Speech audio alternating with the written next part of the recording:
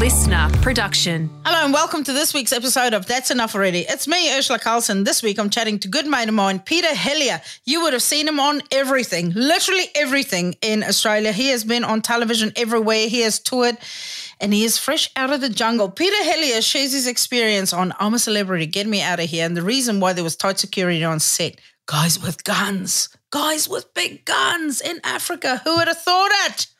He's also been backpacking by himself. Hell no, that would be too easy. With a wife and 3 children. Gets a squeeze on. You'll see. Have a listen. Peter Helliar is touring Deconstructed Origami live across the country. Visit comedy.com.au for dates and tickets. Also, Peter's episode of Who Do You Think You Are will premiere on SBS and SBS On Demand on Tuesday, the 6th of June at 7:30 p.m. Now, that's a show I'll never do. My family's too weird for me to ever want to find out who they are. Stay hidden. That's quite enough. Just shut your mouth. I don't give a stuff. It shush, please. Yes, I can hear, but I don't care. That's enough already. Shut up. Oh, shush. Where are you, Ashley? I'm just in my office at home in Auckland. Bought this wallpaper during lockdown. Oh, what you don't know about me, Peter, Jason Matthew Helliar, is that I am massively into DIY because I was going to wrap my freezer in it because I don't like bland nothing. I don't like white or silver appliances. I've never considered or heard of anybody considering wallpapering their fridge or freezer. That's incredible. I would love, a lot of comedians do merch. I'm not sure if you do merch. I'm sure you probably do. But nobody does white goods merch. So I'd love if people walking out of an Ursula Carlson gig and you're in a foyer just with white goods, but they're wallpaper. They got patterns on them. I do it by order. Like as they line up, people can go like that. You know how they'll go. There's someone with a clipboard. They go like 3 or 4 people. Which one do you want? And then they'll ask. And as they come to the front, I'm just in my denim dungarees with my putty knife and a glue brush and just putting the glue on the paper and then loading it on a van for you as we go. This is the kind of service I offer. Like the show is an hour and a half and then after the show is an 8-hour ordeal. I can't believe you said that Bunnings is closed in New Zealand. It's funny because we all had these different experiences, state to state and city to city, and because Bunnings was a real life. Bunnings and Dan Murphy's certainly in Victoria and I think across Australia was a real lifeline for so many people. I can't imagine. I mean, I must say I didn't lean on Bunnings because I'm the opposite of you. I don't do the DIY. My wife Bridge is the traditional man of the house, if you like. She went to Bunnings a lot and really relied on it. Yeah. So, but it's funny because and every other lesbian in Victoria. What a confident man you are, Peter Helliar. Like, no, Bridge, you go. Yeah. All these lesbians can sit and they're like, actually. Is this a woman by herself? Let me help her. All of a sudden there's going to be brand new interest in the Helliar house. No, fucking come with you. I thought you hated Bunnings. No, it's fine. You stay home. I'll have a cup of tea when I get back. Why don't you see if we've got biscuits? I'll be right back. No, I'll come with you. No. Pete, I insist you're fucking staying home. She's got a secret tool belt in the spare wheel. You know where the spare wheel is? She just whips it out when she gets to Bunnings. So all the lesbians are like, hey, Bridge is here. I wonder, because it happens with married couples as they get older. My in-laws, for example. So when he retired, when the kids got older, all she wanted was some time to herself, just to have a little bit of freedom. But he retired, so he was like, no, let's spend all that time together now. She's like, no, but maybe it was actually because she went to Bunnings and bumped into a few the lady lesbians. If you look hard enough in the plumbing aisle, you're going to find the honey pot, if you know what I mean. I mean a hungry lesbian for those playing the home game. They don't cover this in any of those Bunnings ads, by the way. I would like to see one just like, a lesbian just telling it like it is on one of those Bunnings ads. Just go, aisle 7, that's where you find your honey pot. Yeah, well, if anyone from Bunnings is listening, Pete and I will front your ads from now on. We want to be really involved in the creative aspect of it. And we've got some talent and Bridge. How about you're in the front doing the Bunnings ad, talking about the lady lesbians of Bunnings, and I'm in the background just looking for Bridge. Yeah. I'm just like calling out in the background. Bridge, and then at the end, she finds the honey pot, and we beat it by 15%. Her enjoyment level.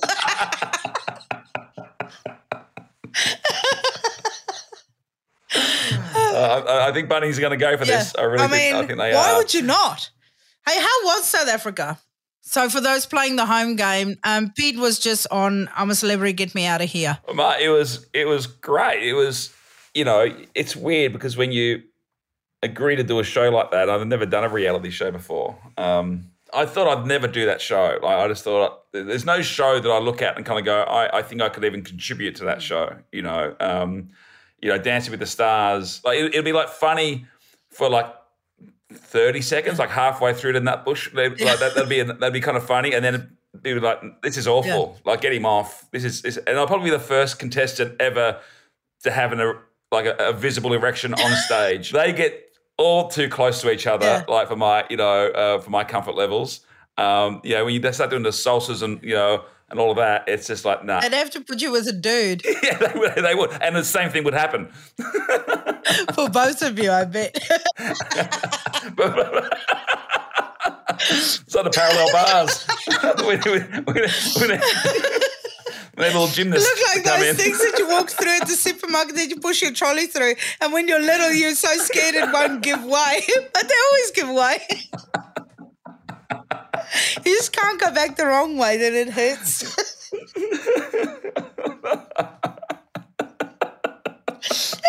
You can't come back. No, you can't come it back. just hurts. You got to do it just right. I was wondering how long this would take to go to filth. I'm surprised it's taken this long, to be honest. And there'll be more of it. There will be more of it. Although I did talk about nailing your wife in the honey pot in R7 at Bunnings, so I love that wasn't filth. Well, it is funny because you met. We did a gig together in Perth many years ago. I'm not sure it was the first time we met, but we got to hang out a little bit. Yeah. And my wife was over there. Bridge was over there. She's a big fan, and she wanted to come to your show. And I was like, yeah, let's go. And then I couldn't go, so she brought a friend. And it's just become their tradition that they come to your show. Like, I'm not invited. It's like, if I was to come to your show with them, I think I'd have to sit elsewhere. Yeah. But now I think I'm starting to join some pieces here now. Yeah. Where did you meet this friend, Join the dots. Yeah, there is no friend. No, they love doing DIY together. They met at Bunnings a few years ago.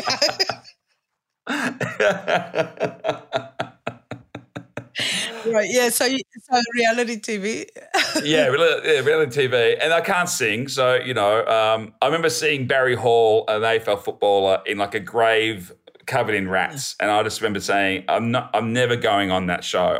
I can't do it. And then, they kind of made a generous offer and they got my attention. And I did. So saying yes, it was a big thing, a big leap out of my comfort zone to kind of go, okay, I'm putting my faith in other people. One of the questions I've been asked a lot is how real is it? How do they, are you eating off camera? And it's like, no, what you see is what you get. Like, I think once or twice they brought us down some watermelon or something like that as a bit of a treat because they were setting up something and they took longer than it was something like that. Yeah, you'd be walking around and in the perimeter of the camp, they have like Africans with guns, making sure the wrong wildlife does, they can keep them away. So it's kind of, it's full on. And if you leave camp to go to a trial, they blindfold you and walk you through the jungle. And it was great. I had a great time. At some stage, now that I've said yes to this show, at some stage, I'm probably going to have to eat a penis or something. Yeah.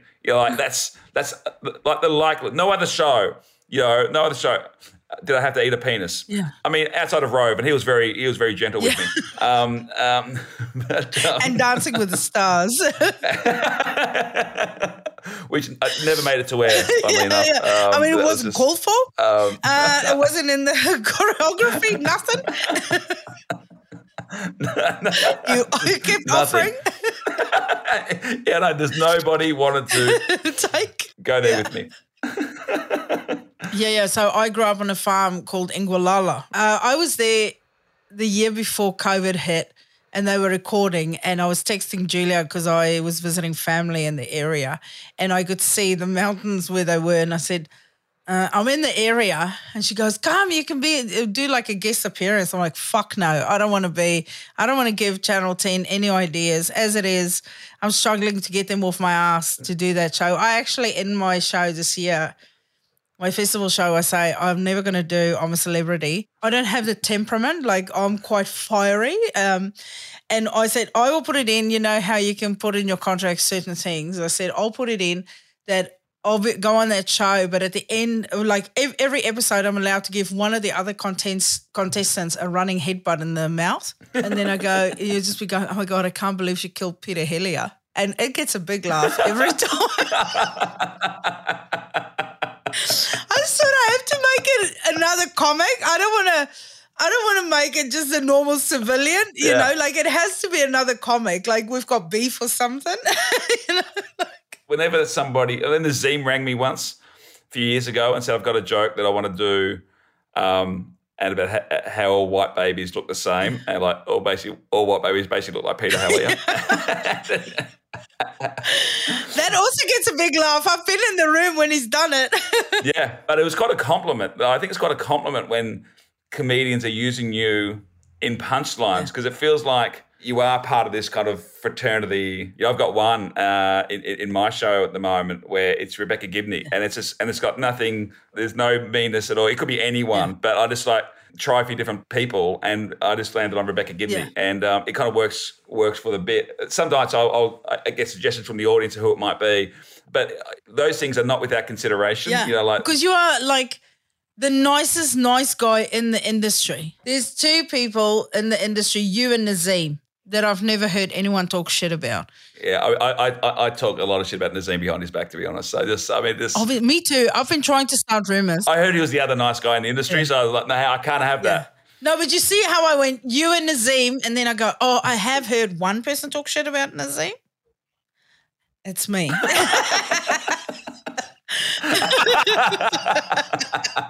I mean, he's not all that, you know.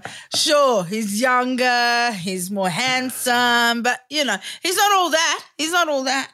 Naz, you're right. Naz is absolutely one of the nicest guys, but he has quite like an angrier stage presence, and it's really – I love watching him perform stand-up, knowing how nice he is. And I had the same thing with Ronnie Chang, even more so. Yeah. Like Ronnie is super aggressive on stage and super cutting, but he is maybe the most polite guy I've ever met in my life.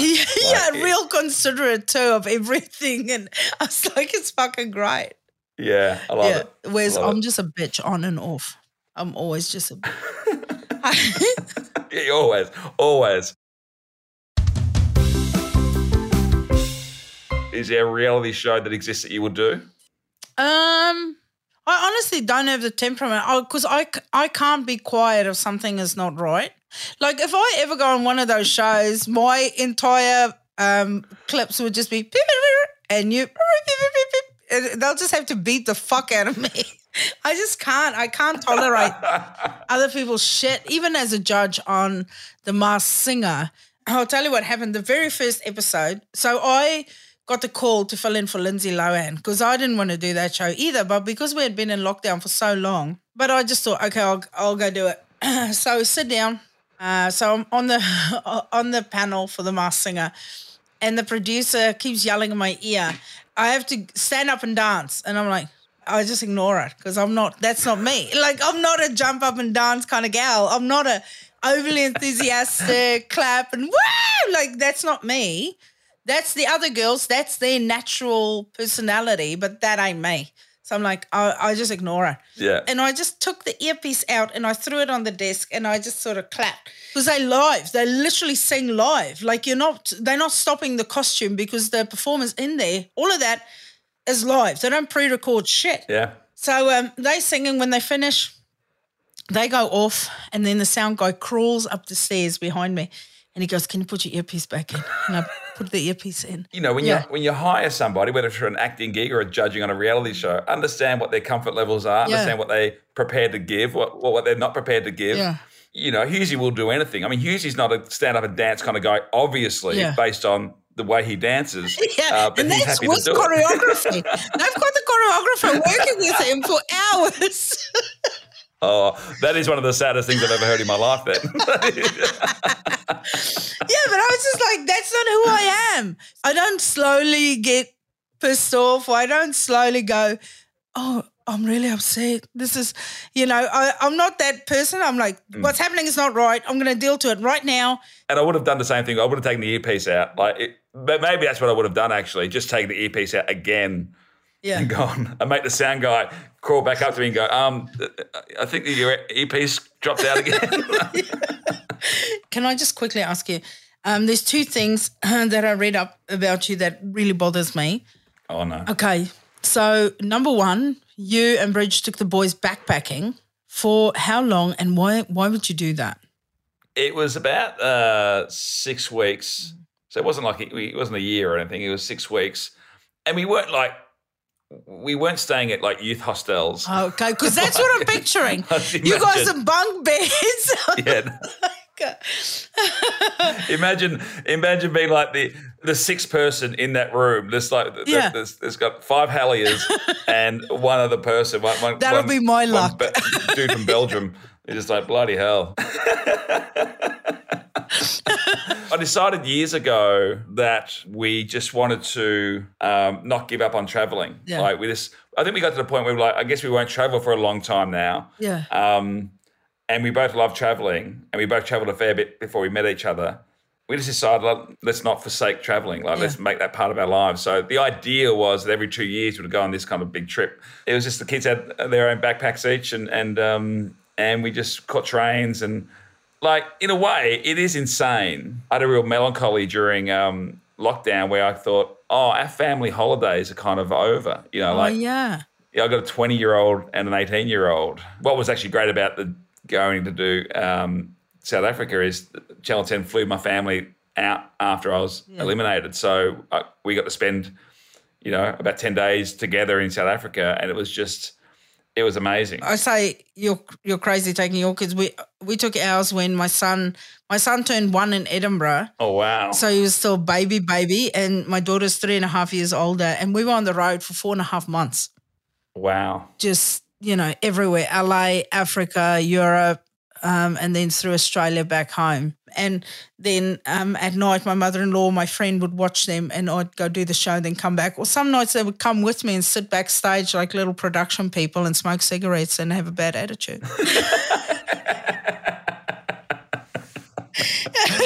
The other thing, quickly before I forget, that I was shocked because you were born in 1975, so you're my vintage, and you can't drive a manual. Yeah. Okay, that's all I need to know. Pack your wife's bags. Yeah, she's coming with me to Pride next year.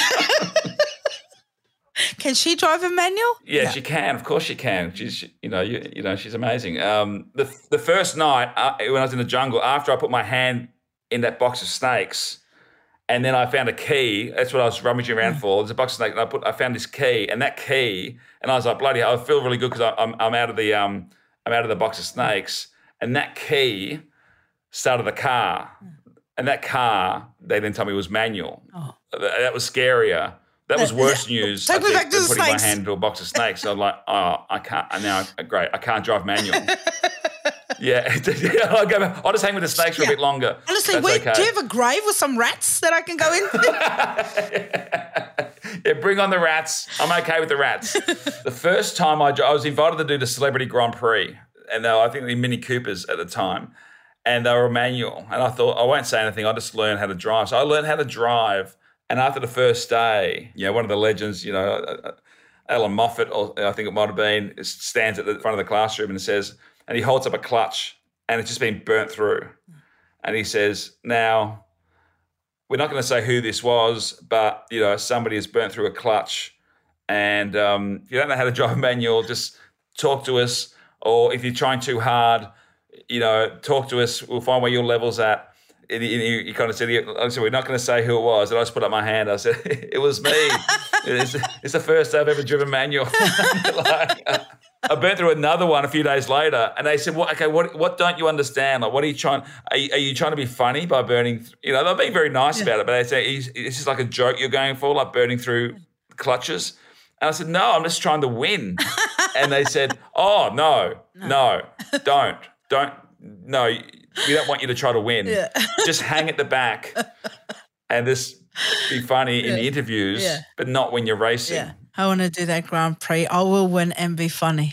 I'm not sure. I don't think they do it anymore. I think after a while, there was too many kind of accidents. Yeah, because they burned through too many clutches. Someone fucked it for everyone else. Too many clutches. I heard it's your fault. But if you ever get a chance, if you ever bring it back, you should lobby for it. It's a great experience. I will. I'll go harder than Tom Gleeson on a gold Logie. Hey, let me ask you, what about other people shit you to absolute tears?